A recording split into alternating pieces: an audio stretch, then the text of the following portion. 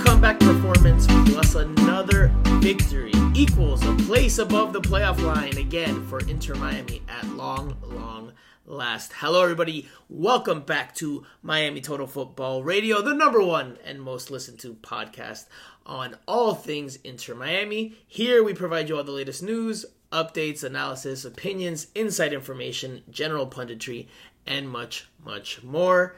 You may have heard this, but we have been listened to in more than 50 countries and counting.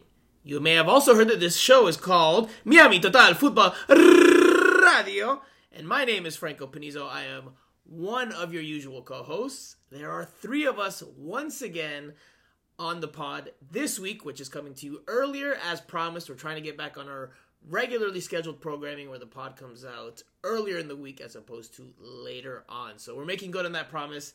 The promise that I did not make good on is bringing Steve El Primo back this week. He has returned to the United States, but he is not present on this week's show.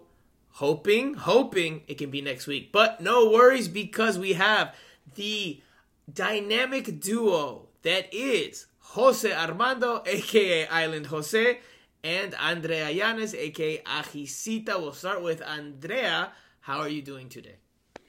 Hi, Franco. Hi, Jose. Nice to be with you here. It's always better to record a podcast after a team wins, right? So it's going to be a fun one. We're going to be excited and we're going to be fun. And we're not getting dragged on Twitter for being negative. So it's going to be fun. Andrea, that was so 2 weeks ago. Come on, Andrea. All right. Jose, how are you doing today? And do you have an update on Football Manager? You said you would have one for this week. I do not. I'm doing good, but I do not have an update on Football Manager because, as it turns out, I switched computers and something's not working for me, so I have to double check and take my time to see if I need to download the whole thing all over again. But for some reason, I tried opening the game and it didn't load. So I'm a little bit worried, I must say. But other than that, I'm doing good and ready to talk about Inter Miami. Big matchup coming up. Sounds like you sabotaged yourself or your own save just since you were doing so bad, or because you were doing so bad. That's what it sounds like to me. No. Well, I'm hoping that everything is fine and I'm just clicking the wrong buttons. But, I mean, that's what I'm hoping, really, because I think I made progress and I don't want to go through preseason again. It takes me forever. Well, let me ask you this before we dive into Inter Miami's most recent game and its upcoming match, which, like you said, is a very, very big one and a very interesting one. I have to ask you something because we, in preseason, made a non-bet bet. And I've been meaning to ask you this for several weeks now, and I keep forgetting to. So I'm going to do it now here in the intro so that everybody listening, I make sure that they hear it. We made a non-bet bet. You said that Ariel Lassiter would get, I can't remember the exact number we put on it, but you said he would get, let's say, X amount of starts in this season. And he's not there yet because it was in the 20s, and he's not at the 20s yet. And given how Pozuelo's playing and how the team's playing, 9 games left in the regular season, plus playoffs if they make it, you still feeling good about that non-bet bet? I'm feeling good because I remember saying that if he gets hurt, then it's a different story, and that's what happened. That's why he's not starting anymore, because he's not 100%. So yeah, I'm feeling good about it. Yeah, absolutely. No. I think the injuries were. I have already proven my point. Injuries are part of the season. He has started 12 times. You admitted that early on. No. I admitted to him performing more than I thought he would, but he still has only started 12 out of 21 games in MLS regular season play this year. So I believe we said 23, something along those lines, that we thought that was the number that we were going to bet on or not bet on. And we didn't bet, so it's not official. But clearly... he started in more than half games. Till now, and we still have 9 games left in the year, so it's not looking likely that he's going to get... Preseason doesn't count. Preseason doesn't count. He's going to start. Andrea, he's going to start. Andrea, he's not going to start. Not many more games the rest of the way. I don't see it. But anyway, I think the proof's in the pudding given how the team's playing now. Pozuelo's come in. It's one less starting spot for other players. So there you go. Jose, your bet is not looking too good right now.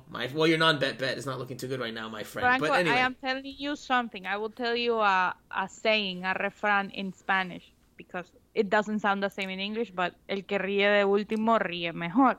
I'm just saying, you're being too cocky. That saying does translate in English. There is he who laughs last laughs best is how it's said in English. So it does translate to English, Andrea. But anyway, yes, we still have 9 games in the season to see how Inter Miami does, and Ariel Lassiter could go on a string of starts, but I believe the number was 23. He would literally have to start the rest of the way, plus they will need to go to the playoffs. plus playoff games for him to get to 23. So anyway, Jose is quiet because he knows the truth. He knows that he would have had to take me out for Honduran food, but since we didn't make the bet, we couldn't agree to terms. There is no bet. Okay, well, let's switch gears because we have quite a bit to talk about. Inter Miami's 3-2 come from behind victory over New York City FC. Is this the sign? Is this the game that says that Inter Miami is a playoff team at last, or is looking like a playoff team at least? And of course, we will also talk about this weekend's upcoming game against Toronto FC, which is on the rise as well, thanks to their Italian imports. We'll also talk about Jairo Quinteros, Alejandro Pozuelo, and a few other topics. And we'll do the Q&A session at the very, very end. So, plenty to talk about. Let's get to it. Okay, so as I just mentioned, Inter Miami came from behind, rallied once again to a 3-2 victory over New York City FC on Saturday night at DraftKings Stadium in Fort Lauderdale. Alejandro Pozuelo with a brace led the way, scored in the 39th and 84th minutes. That 84th minute strike was the game winner. Ariel Lassiter came off the bench and tallied as well in the 63rd. For New York City FC, the goal scorers were Thales Magno in the 34th and Thiago Andrade in first half stoppage time, the 45th plus 2 minutes. 47th minute, I guess you could say, but since there's another 47th minute in the second half, we'll go with 45 plus 2. This was the starting lineup that Inter Miami went with, and it was a 5-2-3. Or you could say a 5-2-2-1, however you wanna look at it. But Drake Callender was in goal. It was a back 5, albeit the wingbacks were pushed high, but DeAndre Yedlin, Christopher McVeigh, Damian Lowe, Kieran Gibbs, and Robert Taylor comprised that defensive line. The midfield, well, the first line was Gregory and Jean Mota. The next line was Bryce Duke and Alejandro Pozuelo. They played more central, more tucked in the half spaces. So it was pretty much a boxed midfield there, and Yedlin and Taylor were providing the width. Up top, you had Gonzalo Higuain as the lone striker. I'm just going to start with this question right away, as opposed to the usual, what's your biggest takeaway or your analysis point? Because I think at this point, it's a good question to ask. Does this game change your opinion at all about Inter Miami's playoff hopes? Does Inter Miami look like a playoff team now to you? Starting with Andrea. Well, they still don't look 100% like a playoff team for me. They still have some problems with defending. They're playing better in the attacking part of the game, but still having so many mistakes. They were down in this game. The thing is that we have to talk about Pozuelo, and the goal that he scored, it was because of an error of New York City FC instead of about a play that Miami did. So I think they are a team now in this moment that can compete to get to the playoff, but they are not the favorites to get to a playoff because teams that are competing against them look a little bit better because they are more solid in more aspects of the game than Miami is. But I think now we're seeing that they could offer a good close for this season and they could make the push, but I would still not bet for them to be in the playoffs. So they don't look like a playoff team to you? No. Okay. Jose, what about you? Does Inter Miami now look like a playoff team in your eyes? Absolutely not. Absolutely not. The one thing that Inter Miami can take pride, especially after the performance over the weekend, is the way they fight. Yes, I will give that to this team. They fight for every single ball. They have the very important capability of coming back. They always feel like they are in the game, but that's not enough. That's not enough. And I will be honest here. I think it's a great result for Inter Miami. And I don't know if lucky is the right word, because that will take away the work that was put into this game. And so I'm not 100% that is the word to use here.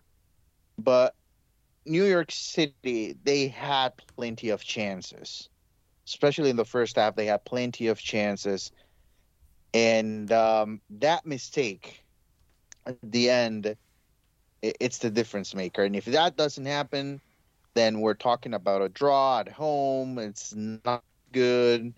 So I know it's exciting, and I know it's great to see the team get 3 points at home against a top team in the league.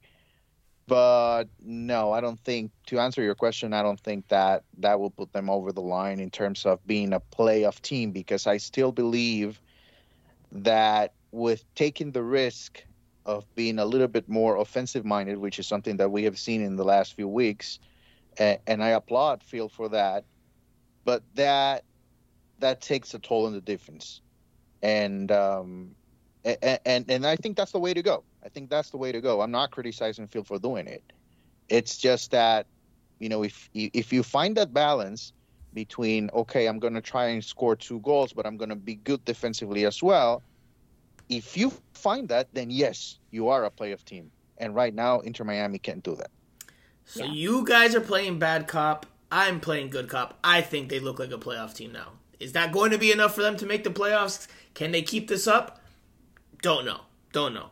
But from what I'm seeing right now, I think they have the look of a playoff team. You guys are completely overshadowed. You guys are overlooking. Franco, please, man. If Phil didn't change the tactical formation during the first half, they would have lost this game. Let's be real. Well, but he did make the change. And he acknowledged it after 30 minutes. He made the change. And even after that, they won because of a mistake. Not because of something that they did. Let's not be resultadistas. Let's not be resultadistas, Andrea. Let's not be resultadistas. They are playing better. They are playing good. We've talked about Pozuelo and all of that, and we're gonna keep talking about it. But you cannot be a playoff team making the type of mistakes that they made. Sure you can. It's MLS. Sure you can. You can be a 500 team, sneak into the playoffs as a 7th place team. You absolutely can be mediocre and get into the playoffs in MLS. That's MLS's bread and butter. That's what parity is all built on. You have better mediocre teams than Miami in the fighting for a playoff spot. Again, I am telling you that they are looking like a playoff team to me. And let's not be resultadistas, because it's not necessarily about the victory. It's about the performance they put forth. New York City FC. It was not a great performance, Franco, if you think about it. Andrea, New York City FC. It was a Pozuelo great performance. New York City FC was the 2nd place team in the Eastern Conference going into this one. And New York City FC started very well and looked really dangerous in transition. And they scored first. Yet again, Inter Miami goes behind first. Inter Miami could not find a way to take the lead. I thought that was the key to the game. It did not prove to be, because Thales Magno scores in the 34th minute. But Inter Miami, after that, responded well. Pozuelo scores the equalizer 5 minutes later. Inter Miami falls behind due to a controversial decision from the head referee to play more than a minute of stoppage time, which was shown by the 4th official. That is not controversial. Absolutely, it's controversial. It is absolutely controversial. Has total total control. If he wants to give 6, if he announces 1 minute, but he wants to give 6 after the announcement, he is in all liberty to do it. It's according to the rules. It's in the rules. Don't say it. That's absolutely controversial. Andrea, why do they show the board? Andrea, why do they show the board? No, that's I completely disagree with that. Completely disagree with that. This is not the NBA. Completely disagree with that. Any amount of time. Absolutely. Absolutely. But there's a reason why. It's not controversial. But it's absolutely controversial because there's a reason why it's shown on an electronic board the amount of stoppage time more or less that is expected. Yeah, now it is a minimum. It's a minimum. That, it's a minimum of stoppage time. So yes, more can be added on. Absolutely. Exactly. But there was times over the minute. But there were times over the minute in which Inter Miami cleared danger and he could have blown the whistle. But he allowed NYCFC to have more. It's not controversial. It is not a controversial decision. That the referee kept playing because it's a controversial he decision. deemed it. It is not, Franco. It is according to the rules. You know, in this podcast, I always criticize pro referees, but in this manner, I said it during the game. I said it in the press box. It's not controversial. The referee is in all his derecho to add another minute, another 3 minutes, another 5 minutes if the referee deems it possible. And that still can be controversial. He can deem it whatever he wants. That can still be controversial from the outside perspective. And it absolutely is controversial because one team felt hard done by it and the other team did not. And yeah, but you keep playing. I'm not disagreeing with you. I'm not disagreeing with you on that. You have to keep playing, of course. El árbitro pite, and they caught them sleeping. That is what it is. Inter Miami kept trying to clear the ball out. Inter Miami attempted to clear it out, and that's what they were frustrated by. That they kept clearing the ball out to relative safety, but NYCFC kept giving, or the referee kept giving NYCFC more attempts at attacks, and then eventually the goal comes. So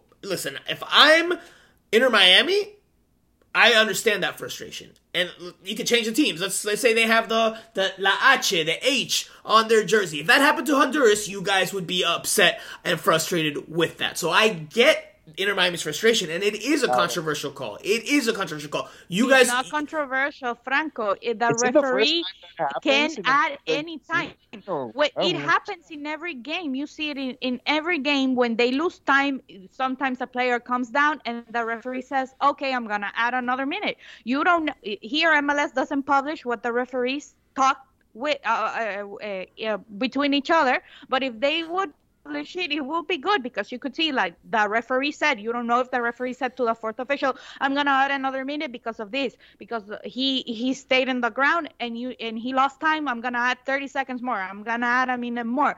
We don't get that in MLS, so that is why the referee is in all it is not it is he was in all correctness, and it is not controversial. I want to hear Jose, but before I do that, I'm going to share some insight from the stadium.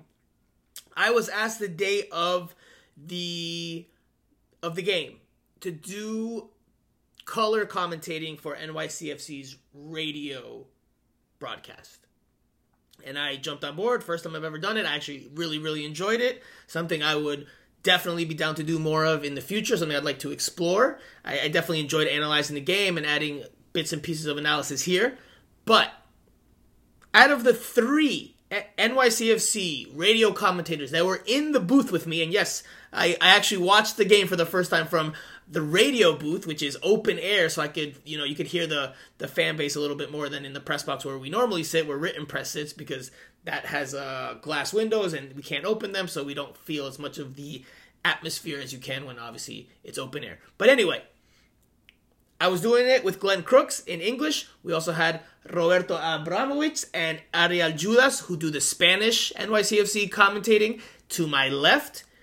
Both Glenn Crooks and Roberto were both surprised by the amount of stoppage time that was added on, and they both referenced it. And they both, and that's NYCFC's radio commentary team. So just because you guys don't think it's controversial doesn't mean it wasn't controversial. But okay, we can agree to disagree. It wasn't controversial. I want to hear Jose though. Jose, go for it. I mean, come on now. It's 52 seconds. I mean, you have to play one more minute. If the referee adds 15 more minutes, you play them. And that's it. That's the end of the story. The next game, Inter Miami is going to need 90th minute. They're going to need 5 minutes of extra time. The referee will give them 6, and nobody's going to complain. I mean, come on now. This happens every single game. Every single game. Sometimes it goes your way, and some other times it won't go your way. It's not a big deal. It's 1 minute. You play the minute. If they score on you, shame on you. You had to play one more minute. Good difference, and that's it. That's it. That's all you have to do. That does not. I mean, I don't disagree with that. I'm not disagreeing with that, but I still think it's controversial for the referee when there's 1 minute of stoppage time shown to almost allow 2 minutes. I think it's controversial. Franco, that happens every time. Does not happen every time. Someone gets injured, you see coaches make. But nobody got injured here, Andrea. But nobody got injured here. Nobody got hurt here. Yeah, the play just kept going and going and going and going. That referee can add. You saw it on the second half. He also, when you get a corner, the time was done, but the team got a corner and he let them take it because that is what happens. You don't cut play when you're playing offensively. That is a non-spoken rule that referees have. So that's not necessarily true. That's not necessarily true because there are referees that will blow the whistle dead on a corner kick because that time's up. So it's at the referee's discretion. 100%. I'm not disagreeing with you. I am not disagreeing with you that Inter Miami needed to defend better, needed to clear the ball to safety much better, and not allow for that to happen. But I do also understand their frustration from their seat and their vantage point. Absolutely. But anyway, we're going to agree to disagree. I don't agree with it being controversial. Okay. Next time around, when Inter Miami has the ball and the referee adds 2 minutes, minute 47, they need to stop play and wait until the referee blows the whistle. But no one's saying they need to stop playing. Jose, I'm not saying they need to stop playing. It want to be controversial that they need to stop play because the referee, the fourth official, added 2 minutes. What if the fourth official makes a mistake and instead of showing 2 minutes, he shows 6 minutes? And then what? It's controversial. I mean, come on. It's not that big. It's not that big a deal. It was 52 seconds when the goal was scored. I mean, I just don't see it, guys. Okay, well, we can agree to disagree because clearly we're on different pages and we're not going to convince one another. So let's move forward because despite that adversity, which you guys might not even call it adversity, but the fact that Inter Miami went down 2-1 at halftime to NYCFC and they felt hard done by it, then they come out in the second half and they turn the game around yet again. They showed that never say die attitude, that resiliency. What does that say to you about the state of Inter Miami? Because we have said, or at least I have said, that I don't think it's a formula that they can continue to rely on and bank on that being successful. But they continue to do it. They continue to fall behind in games and find ways to scrap and claw and even play good football, as they did for stretches in this one, to get results. Because now let's go back to the last 2 games. They tied what was then the third place team in the Eastern Conference in CF Montreal 2-2. And then they beat the then second place team in the Eastern Conference in New York City FC 3-2. Those are 2 very good results for a team that was not too long ago in 11th place. What does that say about the team's character? Back to you, Jose. Yeah, I think that's my biggest takeaway from the game. The way the team is now comfortable, in a tough situation because they seem to have that trust that they will be able to overcome anything that comes their way. And so, yeah, that's the most exciting thing about this team for me. And yes, that's going to be very important because, listen, it's not going to be easy for Inter Miami to have a chance at the playoffs. A slim chance at the playoffs is going to come with a lot of obstacles for them because they need to find that balance, and I'm not 100% sure that they will be able to do it this year. And so it's good that the team is mentally, I think they are ready to compete, and and I think that's going to be the key for them for the rest of the year. As much as we can talk about tactics and things that can feel do in terms of how do you help Higuain, which is something that he managed to fix with Pozuelo coming in. How can he give defenders a breather a little bit more? How can Gregory and Mota in the middle help out defensively when the team moves forward? Those are things that they're obviously very important, but I think right now the state of the team relies on the mental side of the game. They are strong enough, and that's why they are in a position right now in which they can they can hold the playoff position. I don't know for how long, because New England will be playing Toronto, and maybe that will take them out of the playoff position, but I think that's the most important thing that Inter Miami is showing right now. Andrea. I agree with what Jose says. I think it's important for them to show that resiliency that maybe they didn't have, to show for players like Higuain to show that they're committed, that he didn't score this game, but he was very close. He made good plays. He had an assist, right? Yeah, he had an assist. And he is committed to making this team play better. I think that we talk about the addition of Pozuelo. Of course, it's 100% so important for the team, not only on the field because they play better with him, but also mentally for the players, because we're talking about Gonzalo, but we also talk about Ariel, who scored a nice goal this game when he came in. We talk about Duke, who plays 100% better, and he's willing to learn from Pozuelo.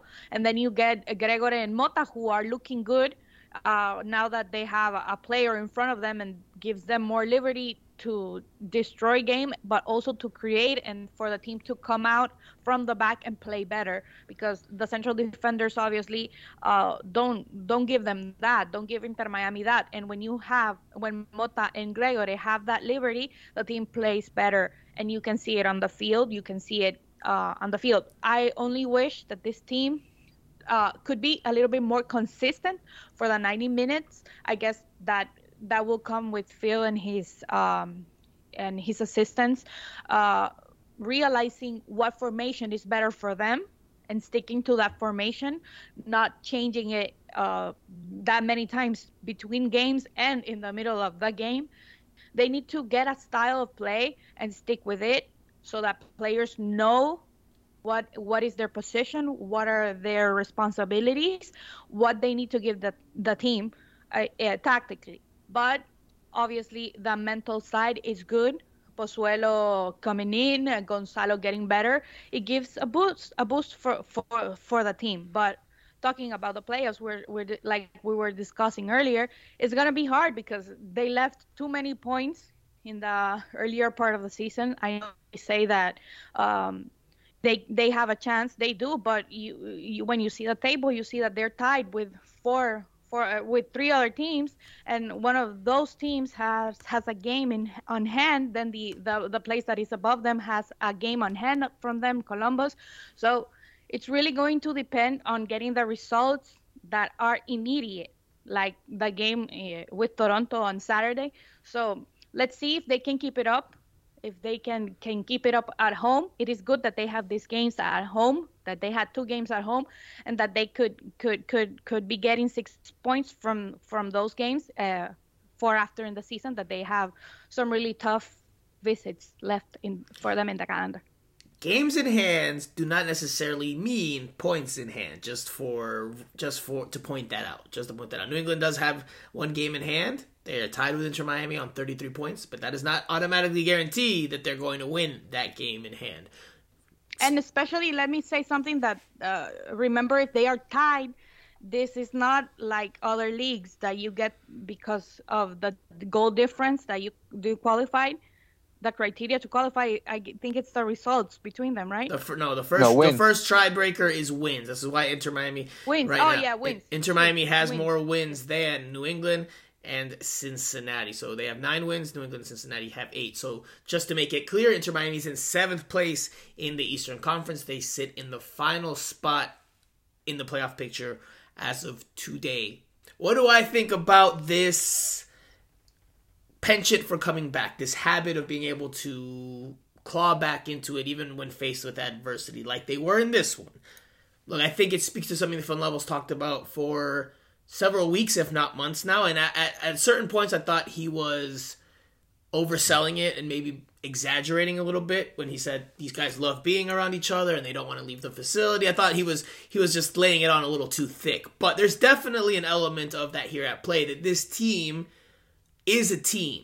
Whether they're a good team, bad team, whatever, however you want to look at it, they are a cohesive team and a team that fights for one another and it is resilient, and that when it has its back against the wall, fights back. Whether it's enough to get a win, that might not always be the case, but the team fights back. This is the opposite. I think Gonzalo Higuain said this today at practice. This is the opposite of last year's team. Where last year's team, when they were faced with adversity, by and large, there were exemptions, but by and large, last year's team crumbled and could not find ways to get back into games. And then they didn't show this fight and this spirit and this cohesiveness and this togetherness that this team shows. So I think that is obviously a very good sign. Pozuelo, Phil Neville talked wonders about how key that has been for Inter Miami this season, especially during this recent stretch. It absolutely has been. It could, because if you go back a few games now, Inter Miami has been collecting a good bit of points, which is why they are now in the position that they're in. If you go back, let's see, how many games should we go back here to see Inter Miami standings? Let's go 5 games back. 4 games back.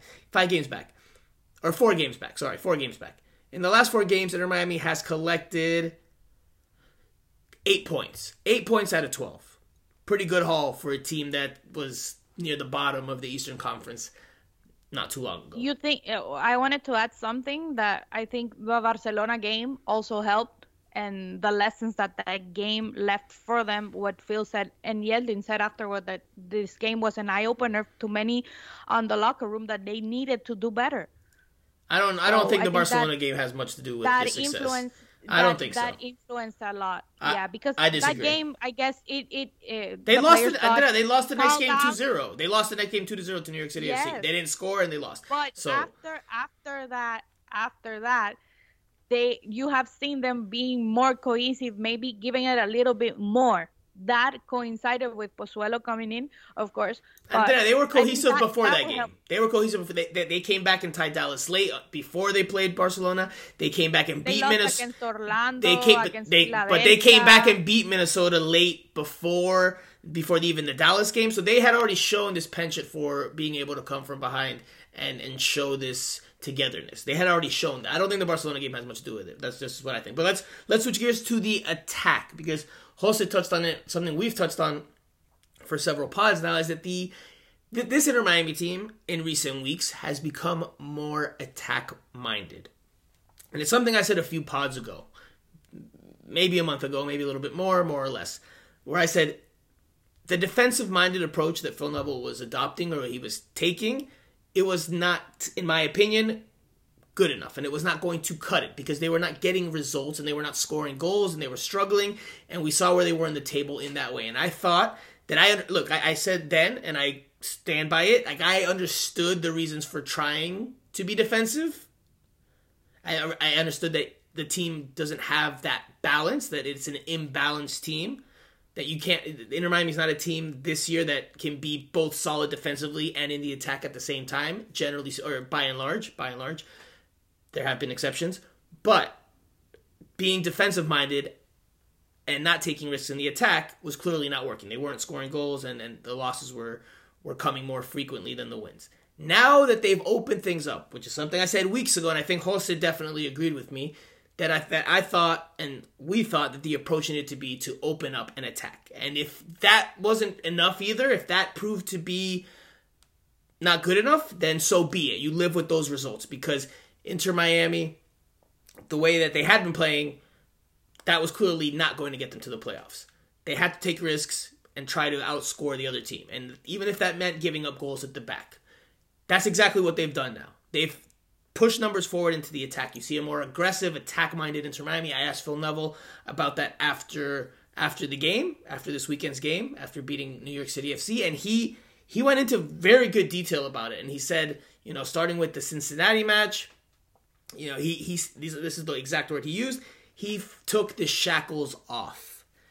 And now you're seeing an Inter Miami team that, yes, because it pushes numbers forward, it will be exposed at times defensively. But Phil Neville's okay with that because he thinks that this is now the best approach to get Inter Miami to the playoffs. Being attack-minded, trying to outscore the other team as opposed to trying to not lose and trying to keep that clean sheet at the back. So I like what I'm seeing from Inter Miami in that regard. I think it's working for them. Clearly, the recent results show that. I think beating New York City FC 3-2 at home is a very big result for Inter Miami. I know you guys have said it came down to an errant pass, but I thought even before that, and I was trying to say that before, Andrea, let's not be resultadista. I thought Inter Miami was the more dangerous team of the two teams over the 90 minutes. Result aside. So if you can play like that, even though you're at home, but if you can play like that against one of the top teams in the Eastern Conference, I think that to me is one of the reasons why I think Inter Miami looks like a playoff team. I don't know how it'll go from here to the rest of the year. If players stay healthy, if the schedule and change hurts them. Franco, but if you can play like that, away when they get a good result. Andrea, if you can play like that against a good team. Franco, that is a good team that is missing their best player, was missing their best defender. The players were fighting against each other. So that's not Inter Miami's fault. That's not Inter Miami's fault. You cannot go too high. And with all of that, Inter Miami won the game because of a mistake. You cannot go too high to say Inter Miami, because then Toronto is going to come and score 5 on them, and we're gonna be here telling people, oh, they look bad. You have to analyze, yes, the build-up that this team is having, but not to say they're looking like a playoff team, because they beat New York City without Tati Castellanos and without Karen. And they tied CF Montreal. It's not just one game, Andrea. They tied CF Montreal the week before. They are now competing and finding ways to get results against teams higher up the Eastern Conference. Not enough, and they're still getting scored too many goals. 4 points from these 2 games. I think we all would have said that was enough. I think because you said, and Jose and I said, the draw in Montreal, we would all take that. We would all sign on the dotted line. And then I said even a draw here against New York City FC, to me that would have been enough. You both said no, that they needed to win. They've done that. They've won and they've drawn against 2 of the top teams in the Eastern Conference. If that to you doesn't show a team that looks like it could be a playoff side, then we'll agree to disagree, because they're competing now. Kansas City wins a game against any team. Even Kansas City won against but this is not one game. I just gave you 2 games in back-to-back weeks. Yeah, but you cannot judge the team for 2 games. That is what I'm telling you, because in those 2 games, they were scored 4 goals. 4 goals. Okay, and how many did they score? And how many did they score? Playoff team, if they get scored on 2, it doesn't matter how many they scored. Of course it matters how much they scored. Of course. And you're saying the only way you get into the playoffs is if you don't let up goals? That's not, Andrea, this MLS. You can be a 7th place mediocre team with a 500 record, and you could have more goals scored on you than you have scored for. And guess what? You can make the playoffs, because that's how MLS works. That doesn't mean you're a great team or an incredible team, but you can get into the playoffs like that. Let's check the goal difference in the teams that are going to the playoffs, like Philadelphia. They have a 26 goal difference. You're talking about the first place team in the East. You're talking about the first place team in the East. CFC has a positive result. New York Red Bulls have a positive goal difference. Columbus Crew has a positive goal difference. The only team that are in the playoff contentions that don't have a positive result are Inter Miami, Orlando, and Cincinnati. Even England, who had a bad season, they have a positive goal scoring attack or team. So that is what you need. You cannot be just because of the results. You need to watch every aspect of the game to come and say here that they are a playoff team. And I think you're misconstruing that stat. I think, listen, they have a poor goal differential because early in the year they couldn't score worth anything because they were so defensive minded. Now they've opened things up and they're scoring. They have received 4 goals in 2 games, and they've scored 5. And they've scored 5. They received 4, so 8 goals That is too much. And how much You have are they not a scored? playoff team And how if much you have they get scored? If you get scored 8 goals. And they've scored 9. If you want to continue to do the math and add the numbers, they've scored 9. So they've scored more than they've let up. If you score more than the other team, you're going to win. And that's they still just have a 9 goal differential. You don't go to a playoff with that. With a Orlando's, if they can, Andrea, Orlando they City's can, in 6th place. Orlando City's in sixth yes, place with an I told you identical record as Inter Miami. Orlando and Inter Miami have negative results, and they are the worst. That is why they are fighting to get in the playoffs. All right, last thing I'll say, and then we're switching gears because I don't want to get stuck on one thing here. Underneath Inter Miami, right, the other teams that are fighting for a playoff spot, right, we're talking New England with 33, Cincinnati with 33, Chicago with 30, Charlotte with 29, Toronto with 29, Atlanta with 29. I won't count DC United. They have 22. They're practically out of it. But out of all those other teams that I just mentioned, from 8th place all the way down to 13th, the only team that has a positive goal differential is New England with a +2 goal differential. Everybody else is in negative. So out of those teams, somebody with a negative goal differential right now is going to get into the playoffs just by sheer numbers alone because of how many teams have negative goal differentials. From 6th to 13th, only one team has a positive goal differential, and that's New England. And that's a team that is going to make it to the playoffs. If that's your opinion, to make it to the playoffs. Okay, that's your opinion. That still means that one team, based on your premise, that still means that one team with a negative goal differential is going to get in. And I don't. Again, it goes against your argument of like, well, if you have a negative goal differential, you're not going to get in the playoffs. You absolutely can get in the playoffs with a negative goal differential. That's how MLS works. That is not what I said. I said they are still not a playoff team because they don't even have the best goal differential. That is what I was saying. But you don't need the best goal differential. You cannot call them you don't need the best goal differential to get into the playoffs. Okay. Against the teams that are in 6th to 13th place, as you said, that can make it to the playoffs right now, Inter Miami is the worst with Charlotte. But that doesn't matter. The first tiebreakers wins, not goal differential. So that I'm not talking about tiebreakers. I'm talking about the team's performance. Okay, well, I mean, again, a positive goal differential means that you win more games, you score more goals, and it can take you to the playoffs. That's looking at it from a whole season picture as opposed to right now in this moment. If you look at the last few games, Inter Miami has a positive goal differential. If you look at the last few games, +1, Franco. They got scored. No, they have a plus. They have +2. Don't forget the San Jose game. They have a +2 goal differential, which you're just raving about New England for. But anyway, Jose. No, hold on. Jose, Franco, don't go too high. Jose, the shackles are off, as Phil Neville said. What are your thoughts about this attack-minded Inter Miami? I like it. I think that's the way to go. I think this is something that Phil didn't feel comfortable doing last year. We all wanted to see a more aggressive Inter Miami side. Clearly, the team was not ready, at least according to the coaching staff. They didn't do it last year. They're doing it a little bit earlier in 2022, and as of right now, I think it's working. I think in the long run, it might not because just the type of team that Inter Miami is right now. But I think that's the way to go.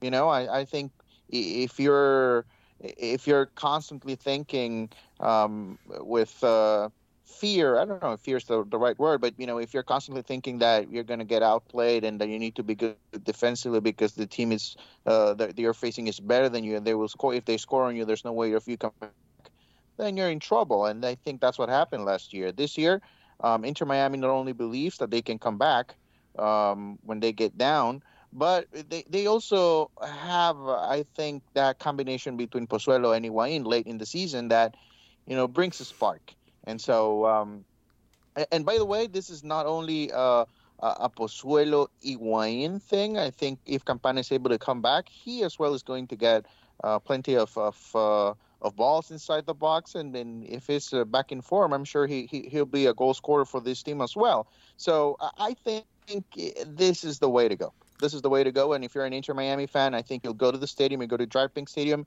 and you'll be happy to see a team that's attacking. Now, you have to be really do you smart think about do you think Phil smart Neville listened to this podcast and said, you know what, those guys are on to something? Let me do that. No, I'm just kidding. Complete joke. But hey, we did say it around the time it happened. I'm not going to say that Phil Neville listened to this podcast and we're that's just a joke. But it did happen around the same time because it was clear, I think, at that point that the defensive-minded approach, that just wasn't cutting it and wasn't going to cut it. That they needed to do something different. And they've taken this approach, and up until now, the short-term results, or the immediate results, have been positive. Because now Inter Miami is, even though they're giving up goals at the back, like Andrea has so avidly or so strongly mentioned, they're scoring now. And they're outscoring teams on occasion. So that's definitely a good thing. There's two more things I want to talk about before we close out this segment, and that is Alejandro Pozuelo, because we have to talk about the player of the game, the player of the week, and also someone that made the MLS team of the week, because he earned all those honors for his 2-goal performance. If you want to go by MLS stats, well, it's 2-goal and 1 assist performance against New York City FC, although that assist was a secondary assist, which us three here, plus El Primo, who is not present, we don't like that, as you guys have probably know by now. But anyway, nonetheless, Pozuelo was nonetheless very involved and decisive, continues his good run of form and his hot start with Inter Miami, or his good start with Inter Miami. Andrea, start with you. What did you think about Alejandro Pozuelo's performance? He gets his first 2 goals officially with the team. So just your overall thoughts on the game he had against New York City FC. Listen, like I've been saying on the podcast, Pozuelo is a different type of player. And it was good that the team brought him. At the moment they did, he has changed a lot. He is an excellent player, and he can read the game. So he read the game correctly, I think, against New York City FC while they were playing them. New York City, even though they were missing Tati Castellanos and Callens, and they were fighting against each other, they also played and were a difficult team. And they have a good goalkeeper that I have said here in this podcast, and Franco has dragged me because I said Sean Johnson should go to a World Cup. They have a great goalkeeper, and let me tell you, he had I remember from the top of my head. Don't be dramatic. I never dragged you. I just said I don't think he's going to make it with the other options. I didn't drag you. I didn't say it's like blasphemous to say that Sean Johnson should be there. But continue, Andrea. Sorry. I'm joking, Franco. I'm joking. But yeah, he had 5 saves from shots from Pozuelo, from Gonzalo. Yeah. That save against Gonzalo was a good save. I thought it was a great save. I thought it was a great save. Spectacular save. Yeah. Good goalkeeper. But let me tell you, Pozuelo read the game correctly. And the thing that with Pozuelo is he has such a high football IQ that he knows how Gonzalo will react. He has studied Gonzalo, I guess, and he has studied also all his other teammates, because also with Ariel, you could see it when he came in with Indiana Vassilev, with Duke. He has studied the movements of these players, and he knows that he can expect them to realize what he is doing with the ball on his feet. So I think that is the greatest addition that Inter Miami have done this season, even greater than Yedlin and Campana that came this year, because he has changed the face of this team. He's a great player. He showed it against New York City that he can become one of those leaders. And like Jose said, and you were talking also that his chemistry with Higuain, they both together can move this young team forward, because we talk about Duke, we talk about Ariel, Robert Taylor, Indiana Vassilev, Leonardo Campana. All those guys are young guys and maybe don't have the experience that Higuain and Pozuelo have. But now with a player that is on that same level than Higuain, then you can get this team to go forward, and you can get this team to get behind those two guys that are important in terms of soccer knowledge, of football knowledge. So I really like Alejandro Pozuelo. I cannot talk any more good things. I don't have any more good things to say about him. but I really like how he reads the game and how he moves, how he plays. He's just a football man. He's just a football man, and he has talent and he has intelligence also. And you could tell, you could tell why he plays as the 10. Yes, he wears the number 8, but the position he plays is the 10 on this team. You could tell in the post-game press conference the way he remembered plays, not just about his plays and his goals, but he remembered plays about other players, and just you could tell that his brain, he knows. Yes, he the knows way them, he sees the game, exactly. Exactly. He knows where Mota, he knows where Gregory, he knows where Bryce Duke is supposed to be, are supposed to be. So he's just an intelligent man. He's just a different kind of class player, and not many players have that intelligence. And in this league, not many players do, and the ones that do are obviously MVP material, quality players, number 10s, etc., etc. So you see fans getting behind them more because it's not something that you have on all teams. So that is what Pozuelo is, and it was a really, really good get that Inter Miami could bring him here. Yeah, he really impressed me in the post-game press conference. I have to say, he really impressed me just with the way he was able to pick. I mean, he was fresh off a very emotional game, and they pulled it out, and they won, and they were fired up, and he was able to remember plays that, again, weren't just his plays, that didn't even involve him. I think he mentioned the play early on in the first half where Jean Mota hits an incredible diagonal ball to Robert Taylor down the left. Robert Taylor brings it down immaculately with that first touch, and then he tries to curl it past Sean Johnson, but Sean Johnson makes the save. I think that was the play he referenced during the press conference, and there were maybe a couple of others where I was like, you can see why he's a playmaker. You can see why he's the guy that can link all the pieces together because he just has that football brain. He has 2 goals, 3 assists. Yes, that includes at least 1 secondary assist in 6 games for Inter Miami. So definitely DP-type production from the Spaniard. Jose, anything you want to add there before we move to the final topic of this segment? Yeah, well, honestly, I think the 2 goals, if I'm honest about it, I think I expect him to finish. I think those were easy for him.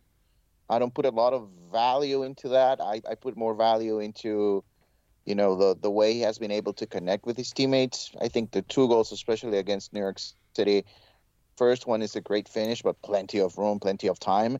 And the second one is basically a tap-in for him. So, 2 goals, exciting. I get it. You give him player of the week because he scored 2 goals, and he's an Inter Miami player.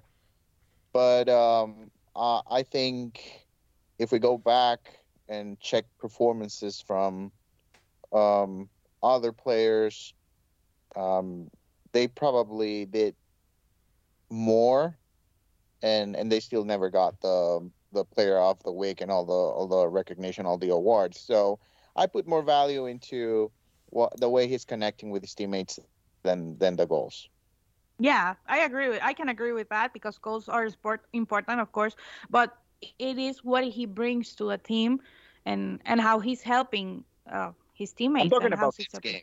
Game, right? Yeah. I mean, it's just that to me, those are a player of his quality. If you give him that amount of space, especially in the first goal, then he should finish. I would expect him to finish 8 out of 10 chances. And the second goal, which is the it wasn't a tap in though. It wasn't a tap in. You said it was like practice. It was basic for him, a player of his quality. That's a tap in. If he misses that, that's a big miss. Exactly. That is a difference between him and other players and his teammates. Other players have had chances like that got missed. If you go back and watch the play, you'll see Sean Johnson is out of position because obviously he was not expecting that big mistake. So for a player of his quality, that's a tap-in. I mean, that's a tap-in. I also wanted to say something before we move on, that Greg Berhalter was at that game.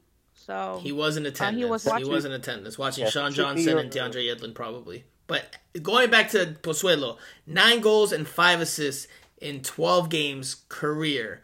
So that includes his time at Toronto FC. So he's definitely been like New York City FC's never-ending nightmare. Okay, last topic very, very quickly because it's something Andrea not only touched on, but the broadcast catches perfectly when Phil Neville changes the formation. Because like I said before, they started in a 5-2-3-1 5-2-3, or if you want to call it a 5-2-2-1 with the midfield in a box shape, you can call it either way.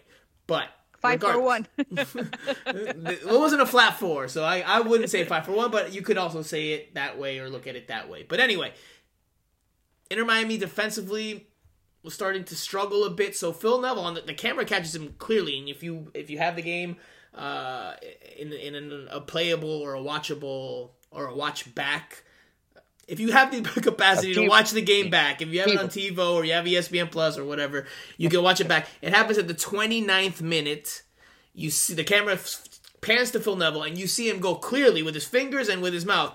4-2-3-1. He switches the formation to the 4-2-3-1 look. That helped Inter Miami a bit. What do you think Inter Miami's formation should be going forward to start games? And obviously it switches from match to match depending on the opponent, depending on the personnel. But what do you think? I'll phrase it like this. What do you think is Inter Miami's best formation? Very, very quickly, Jose. Well, listen, I'm going to give Phil the benefit of the doubt because I think he's finding the right combination. Is it too late? Maybe a little bit too late. But I am glad that he is finally comfortable with moving pieces around and not compromising the game as a whole. Okay, you're taking chances because you don't have your 5-man back lane. Sometimes it's 3, sometimes it's 4. But it's okay to do that if you feel comfortable. If you feel 100% comfortable, Jose, that's not the question. That will get you closer to winning the game. It's okay to do it. So I'm going to give Phil the benefit of the doubt because it doesn't really matter what I think right now. He's going to do his thing. I do believe we have just spent the better part of Jose. We have just spent the better part of an hour saying what we think, and now you're going to say it doesn't matter what you think. Oh my goodness, Jose! In terms of the formation, but I'm just asking you what you think is Inter Miami's best formation.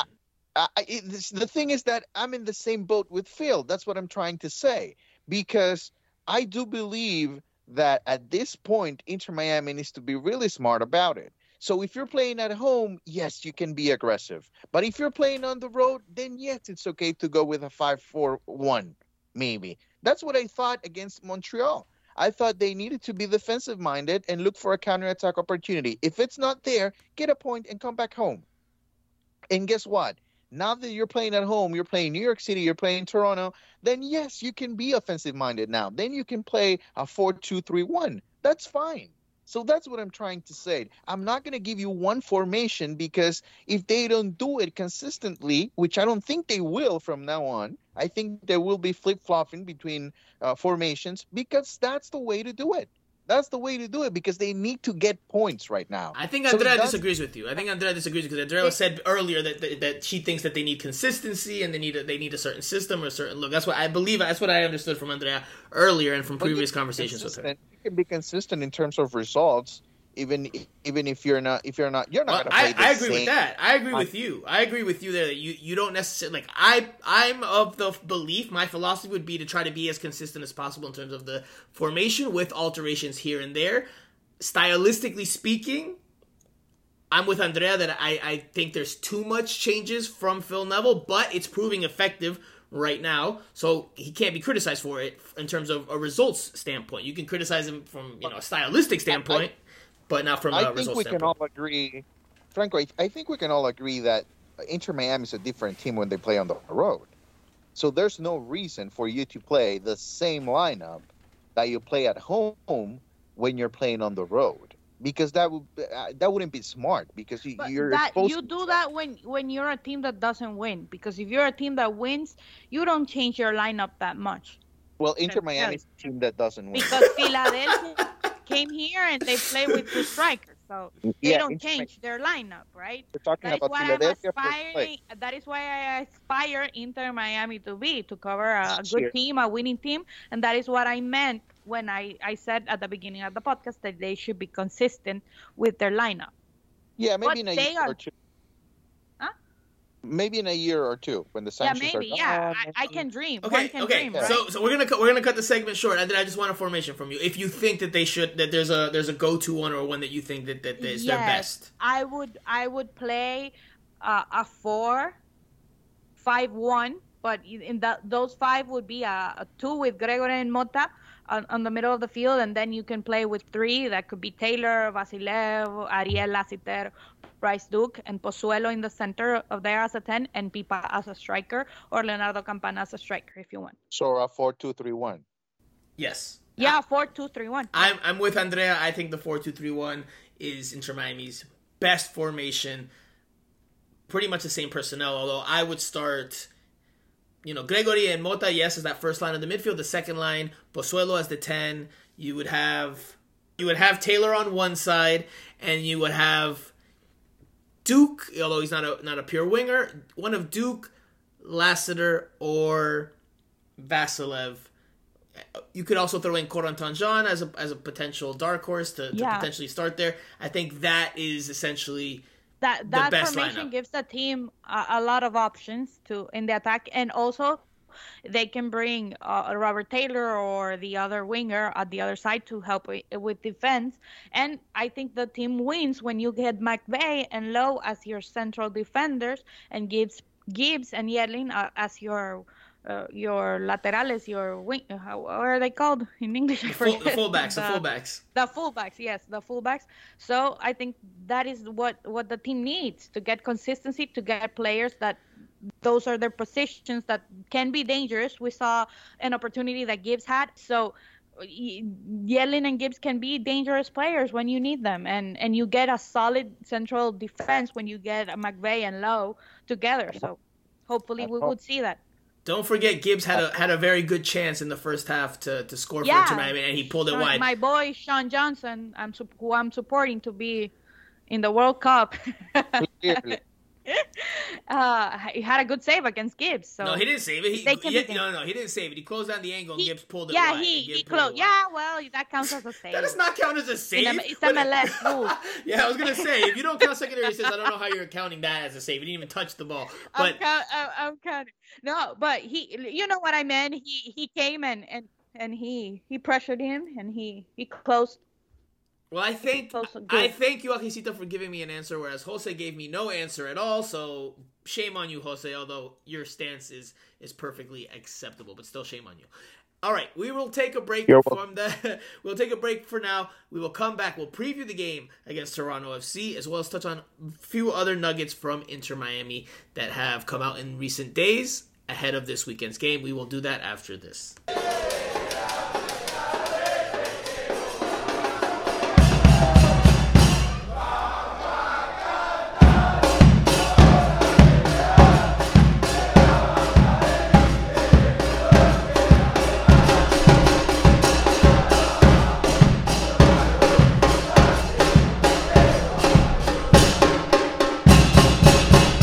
Okay, guys, before we get to the Toronto FC versus Inter Miami match at DraftKings Stadium in Fort Lauderdale, Florida on Saturday night, a very interesting matchup. We'll go into details why in just a bit. We have to touch on a few things, starting with the controversial, maybe you guys don't think it's controversial, but the controversial schedule change that Inter Miami announced this week. Inter Miami is no longer playing Orlando City at home on September 4th. That game, that rivalry match, that Sunshine Clásico, aka El Clásico del Sol, has now been moved to October 5th. It's still at home for Inter Miami, but it now comes in the final week of the regular season. So Inter Miami now plays October 5th, and then they play 4 days later once again to close out the season. So 2 games in 5 days. Now, why did this happen? If you are unaware, well, I can tell you this, although Inter Miami has not publicly... Well, actually, that's not true. I think Chris Henderson did touch on it earlier today, but, by and large, Inter Miami has kept their cards close to the vest because obviously they don't want to come out and criticize Major League Soccer. But this is not Inter Miami's decision. This is a Major League Soccer decision. And they practically forced the schedule change because Orlando City plays in the Open Cup final on September 7th. So 3 days after they were set to play Inter Miami at DraftKings Stadium. Orlando City is playing a USL Championship team in Sacramento Republic. So MLS, because MLS is going to MLS, they want to save face and avoid or try, raise the odds as high as possible to avoid an embarrassment of having a non-MLS team beat an MLS team in the U.S. Open Cup final, which hasn't happened in a USL Championship team has not won, or a non-MLS team hasn't won the Open Cup in a very, very long time. So because of that, this game has now been moved to a midweek match on the final week of the regular season. I can't imagine Inter Miami is all too thrilled about that, although they will not publicly come out and criticize MLS. At least I don't think that they will. I think it's Bush League. I think it's, if I'm Inter Miami, I'm clearly miffed about it. I'm clearly upset about it. Jose, your thoughts on it very quickly. Well, I was able to talk to Chris Henderson about it this week after the media availability. I asked him I asked him to explain the whole situation, and yeah, he said they did play the part in it, in the fact that they were notified about the situation, but that basically was an MLS decision. And remember, it's not only about who wins the Open Cup, but the winner of the Open Cup will go to the CONCACAF Champions League. And so it's not only about, okay, it's not going to be an MLS team that will win the Open Cup in a while, but also your MLS will be losing one international spot. And you know how important that competition is to the league in terms of playing against Liga MX teams. So that's part of it. So but also perception. If MLS doesn't win the Open Cup with all the resources it has and loses to a USL Championship team, for perception wise, all the MLS critics that exist that don't like MLS, that don't watch MLS, they will. It's another way to make fun of MLS. Another way to. But I have one more thing to add, and maybe this is the positive that Inter Miami, that Chris Anderson mentioned, and it's about. Yes, it's towards the end of the regular season, but he mentioned that Orlando City will be playing New York City on October 2nd, and 3 days later, obviously, they will be playing Inter Miami, and Inter Miami will have an advantage, quote unquote, in terms of the schedule because they will have a couple of days of rest before that game. Listen, Chris Henderson's a long time MLS executive, and listen, he's very diplomatic. So I can understand him saying that. But listen, if Inter Miami prefers a midweek game against Orlando City over in the last week of the regular season, as opposed to on September 4th. Well, then September 4th they would have played with obviously bench players. Letting me finish and give out the information that I have. You need to let me finish so that I can tell you the whole story. Okay, please. Franco and me cannot be quiet. You need to realize that. Okay, so the Inter Miami game will be September 30th. So they will have more time, although they will be traveling to Canada because they'll be facing Toronto. So that's what he said, and that's what I'm sharing, the information with you all. But he did mention that they wanted to play this game as scheduled, of course, because that will provide with them an advantage with Orlando putting priority one to the final against Sacramento Republic. So there you go. There's the information. Now you can go at it. No. I mean, our stance doesn't change. I don't think it's Chris Henderson being diplomatic, but obviously this was not Inter Miami's decision. This was MLS bending their arm and forcing them into this decision. Because if Inter Miami wanted to schedule it like this, they would have done that a long time ago. And clearly, Inter Miami. It to not make the league look bad, but for them, you cannot spin it. For them, it would have been better that Orlando played with bench players, with academy players. It's better in two ways. Yes. Not only do you have Orlando City which is a team that's also fighting for a playoff spot. Not only do you play them on a weekend where you're guaranteed to have more butts in seats, more fans in the stands, and thus a better home field advantage. But then you have that final week of the regular season to fully prepare and focus on the regular season finale. Now, with 2 games in 5 days, now you don't have a full week's worth of time to prepare. Now you have to prepare for 1 game, rest and recover, and then have light preparation for the season finale. So clearly, this is not ideal for Inter Miami. By the way, season finale is on October 9th against CF Montreal. It's at home at DRV PNK Stadium for Inter Miami. So they'll play twice in those 5 days. I have one last thing to say very quickly. I think this is not unusual because, I mean, if you're an Orlando City fan, you would expect MLS to help you out and give you some breathing room before an important match. But I can understand the frustration from the Inter Miami side. And I think this all gets solved if Orlando was the one requesting the schedule change. I think that would be a little bit cleaner. That is what happens Orlando internationally in other Miami places. and calling the league officials and letting everybody know, hey, listen, I need one day or 2, and if everybody agrees, then we do it. If not, then that's fine. But the matter that the league tries to force the whole thing, I think that's the bad look. So no, absolutely, that's a bad look. Listen, it's Inter Miami's home game, and Inter Miami scheduled it. It's up to them if they want to move it. That's how it should be. Yeah. That's how it should be. It's up to Inter Miami if they want to be nice to play nice with Orlando or not. That's how it should be. But because it's MLS can force this move. And obviously, if you're an Inter Miami fan listening to this and you're frustrated by it, well, direct your frustration to Don Garber and MLS because, Inter Miami practically had no say in this matter, regardless of how positive Chris Henderson can be about it. Okay. Next thing to talk about is Jairo Quinteros. He is no longer an Inter Miami player. It was announced on Tuesday that they have mutually agreed to part ways. He leaves without making much of an impact at all with Inter Miami. I talked about this on multiple pods. I spoke to him after Inter Miami 2 played New York City FC. He's in NYCFC 2.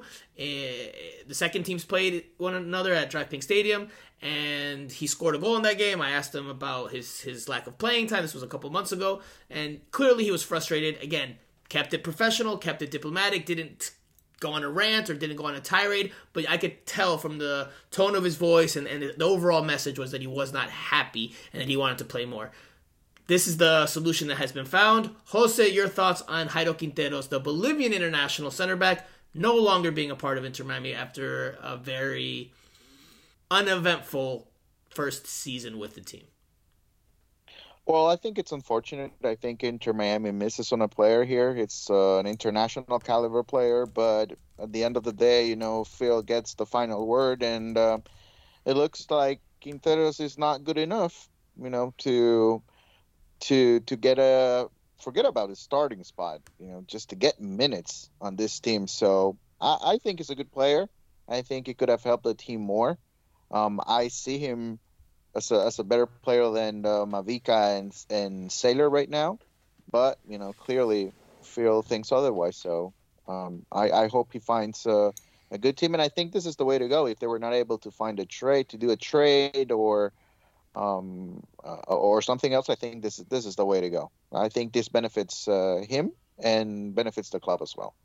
Before I go to Andrea, I think the writing was on the wall when he came off the bench very late against FC Barcelona. When he was the first team player to play very few minutes. I'd have to go back and look exactly when he came off the bench. It might have been at the same time Romeo Beckham did, which was around the 85th minute. But at that point, it was like, okay, Jairo Quinteros is probably not going to play a part this season because Harvey Neville, who's an Inter Miami 2 player, he was on the field for the entire second half. Jairo Quinteros got in there very, very late. So clearly he was deep down the depth chart, down the pecking order. And he played 4 games total for Inter Miami in MLS play. That's not including Open Cup matches, but he played 4 times in MLS play. He had 2 starts. 282 minutes total. Andrea, your thoughts on Jairo Quinteros no longer being an Inter Miami player? Well, I've never hide that I really liked Jairo Quinteros. I thought that he should be starting with Damian Lowe in the central defense. He's a good player. He's a young player. He's an international player who has experience at the international level, but also experience in Europe because he came from Valencia when Inter Miami bought him because of Marcelo Claure, then loaned him to Bolivia, to the team in Bolivia. But I think Jairo Quinteros, Inter Miami is the one that is going to miss him because obviously the coach made a decision. He didn't think Jairo Quinteros was good for this league. And obviously, I think Quinteros didn't like the league because he didn't want to trade to any team here. It's rumored that he's going to Spain. So back to Spain, where he obviously grew up and he came from Valencia's lower leagues and academies. So I think he's going back to Europe and he's going to have a good career. He's a young player. He's a good player. He has played internationally. And I think Inter Miami are going to miss him in the future because he would have been a good player to keep, especially as he is young and as he is experienced and as he's good, because I really like him. He's a good player. My memory did not let me down on that one. Jairo Quinteros came in at the same time as Romeo Beckham, the final two Inter Miami substitutes in that Barcelona. Let me tell you, that was when Phil said to us, I think Jose, you and I were at the media when Jose asked Phil, and he said, I think Sailor and Mavica are better than Quinteros on this moment. I was like, no, man, if I was a player like Quintero, that would have been bad for me because you're talking about players who come from college. And he's an international player. Clearly shows where Phil Neville rated or did not rate Jairo Quinteros. Anyway, Jairo Quinteros replaced Damian Lowe in the 86th minute. At the same time, Romeo Beckham replaced Bryce Duke. The final two substitutions for Inter Miami in that 6-0 friendly loss to FC Barcelona. Okay, switching gears very quickly to preview this weekend's game against Toronto FC.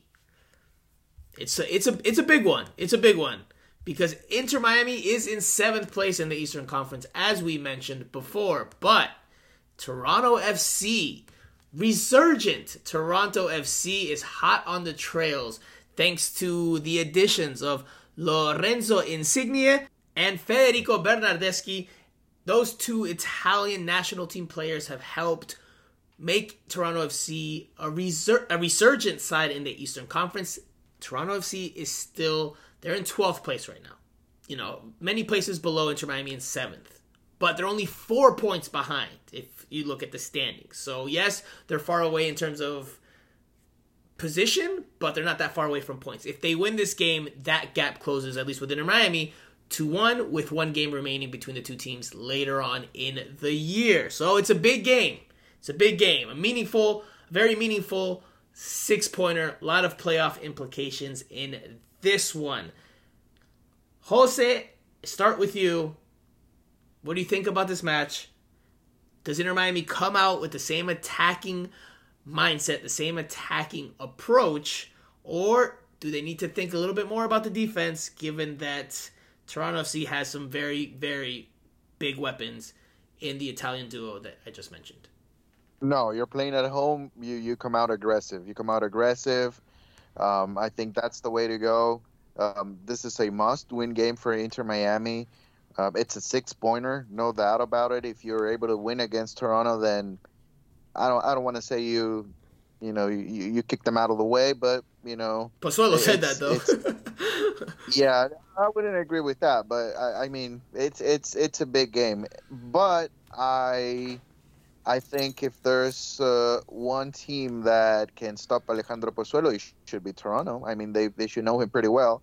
And I think if you're facing Inter Miami right now, that's what you have to do. You just need to stop Alejandro Pozuelo. Keep him away from the ball. Let him get touches far away from your goal. And then you should be fine. Because Alejandro Pozuelo is the difference maker for Inter Miami. So if you're able to stop him, you should be in pretty good shape.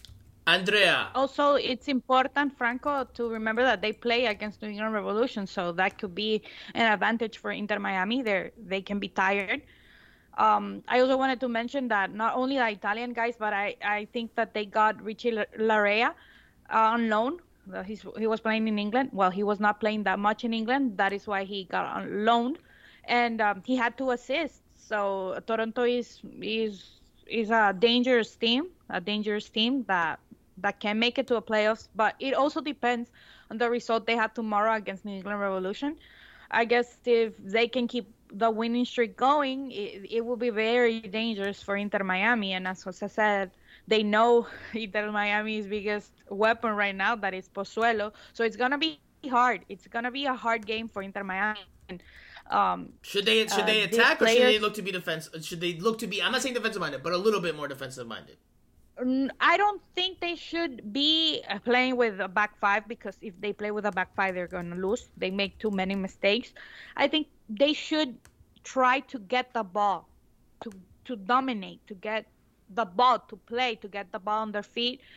And I guess you need to keep Duke at the starting lineup. You need to keep Pozuelo and Higuaín, and you need to keep all those players that can get a first touch, like Robert Taylor, Duke, Pozuelo. You need to keep those players to take the ball away from Toronto, because obviously we talk about the Italian guys, about Larea, but they have also Michael Bradley, who is a good player, who is a good playmaker, even though he's old and some people like to bash him. He's a defensive liability. But he is one of the best players that this country has had.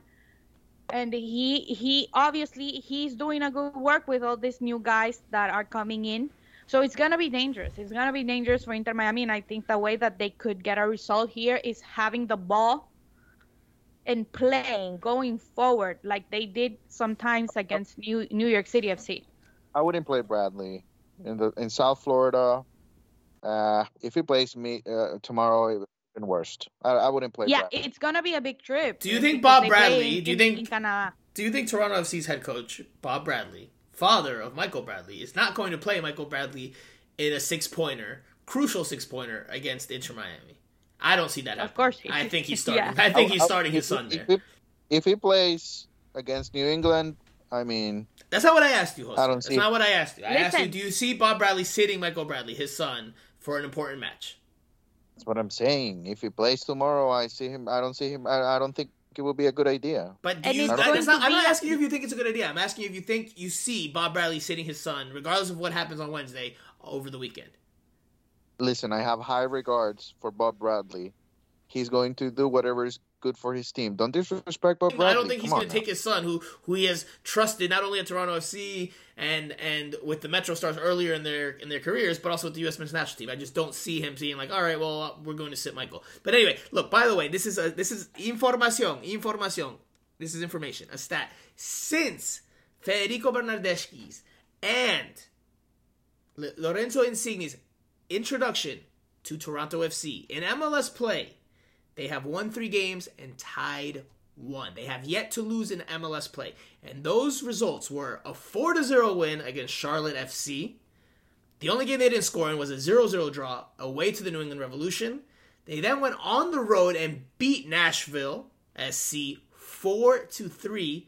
And they've most recently beaten the Portland Timbers 3-1. So they are scoring goals. We talk about Inter Miami scoring goals. Toronto FC is scoring goals. And obviously the Italians' introduction has coincided with Pozuelo's exit from Toronto and arrival to Inter Miami. So Inter Miami has benefited in that regard. But this weekend is a very big challenge. I am very curious to see how Phil Neville approaches the game. It's going to be good. It's going to be a good game, because when Phil came to this league and we asked him about what American coaches he admired, he talked about Bob Bradley. Listen, Bob Bradley for me is one of the best that this country has, one of the best American coaches, even better for me than Bruce Arena. And it's going to be hard, because Phil knows that Bob Bradley is a good coach, and he's going to be thinking, and listen, Phil is away. Let's tell people Phil is away getting his green card sorted. So hopefully he gets back in time to be during this match. If not, we're going to see Jason Kreis be a coach for Inter Miami. But he is expected to be back by Friday, if I'm not mistaken. Yeah, he's expected to be back, okay. Yeah. Now, very quickly to close out on this game. Very quickly. Because, again, I'm very curious to see what Phil Neville does, because when there's that much attacking power on the other team, yes, your attacking approach has worked, but there's a lot of talent on that opposition on that other team. So do you leave those spaces in behind? I'm curious to see if he stays with this attack, or as he said in the press conference after New York City FC, gung-ho approach where the shackles are off, or does he revert back to the median a little bit and become a little bit more defensive minded to try to limit those spaces for Bernardeschi and Insigne. I'm curious to see what Phil Neville does. Very curious. But anyway, very quickly, Jose, key to the game. Very quickly. Key to the game. That's a good question because, I mean, it's pretty obvious that it goes around Pozuelo and Higuain. Yeah. I was trying to, I think the key to the game is how do you help Pozuelo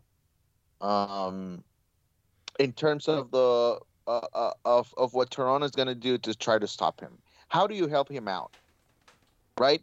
Are you going to be able to get Pozuelo in position to feed Higuain? That's the key to the game. If Pozuelo continues to do what we have seen in the last few games, then I think Inter Miami has a shot. So I don't know if I'm answering your question, but maybe the key to the game is get the ball to Alejandro Pozuelo in positions where he can give that final pass. Do not allow Toronto FC to succeed in keeping Pozuelo far away from the goal. Andrea. I agree with Jose. The key to the game is Pozuelo, and if he is able to play freely, for me that is the key of the game. That will make a difference if Inter Miami can win or if they're going to lose.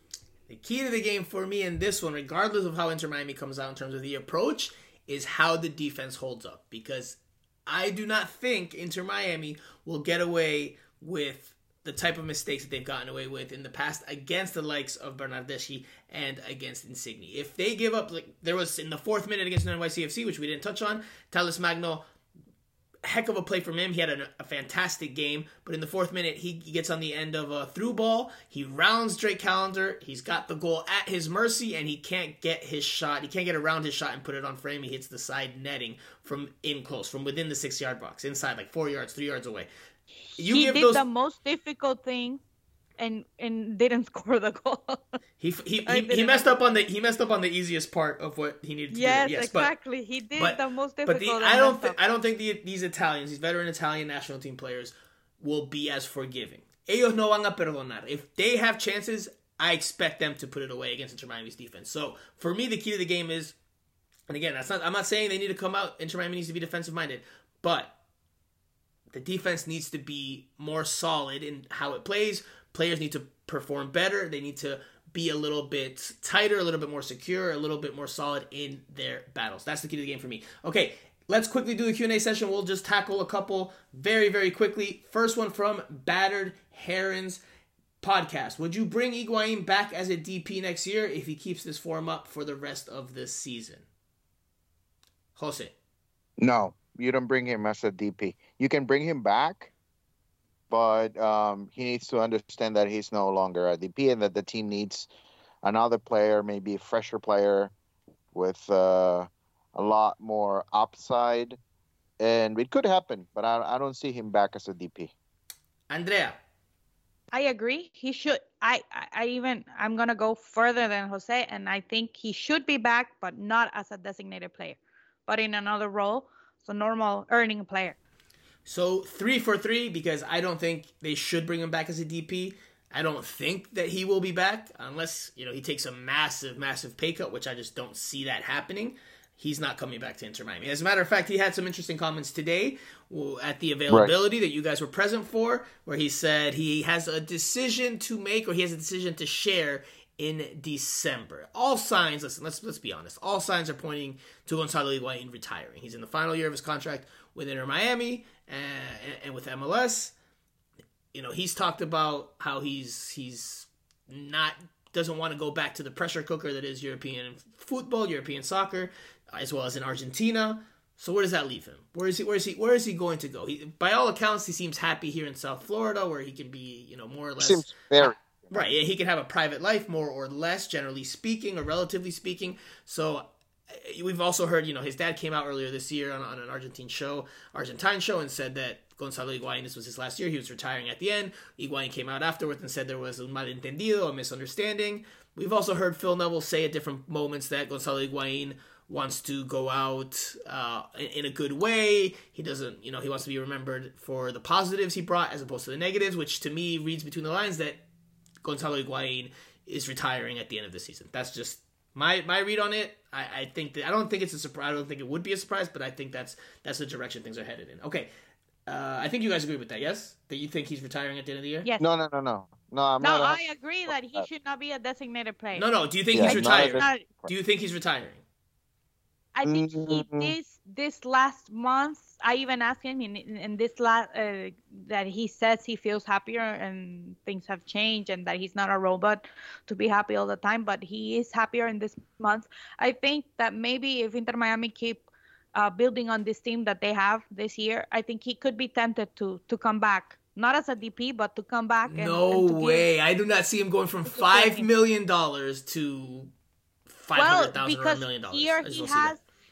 Here he already bought a house, he has his family, and he doesn't get acosado like he would in Argentina. Yeah, but he doesn't need to keep playing soccer unless he wants to keep playing soccer. And I don't know if he does. I don't know if he wants to keep playing soccer. I think that's the most important thing. After he finishes the contract, I think the question is, do you want to keep playing? Yeah. And if Inter Miami is okay with him being back, then I think he might continue at least one more year. I don't see him going to Salt Lake City or any other team, honestly. He wouldn't leave any other city in the United States. Let's be real. I don't see him moving again. Yeah. So, you don't think he's retiring?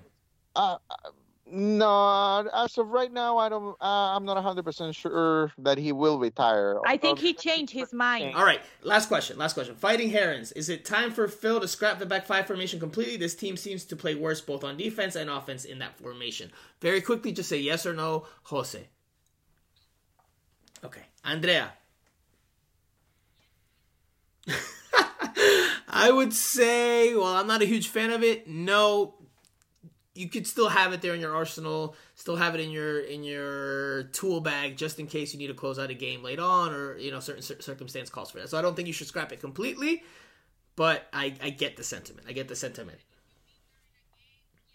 No, I said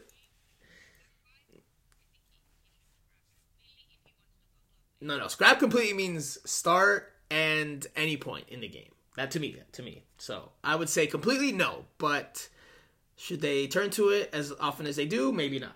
Probably not. I would say no. But I don't think you should scrap it altogether. Anyway, all right.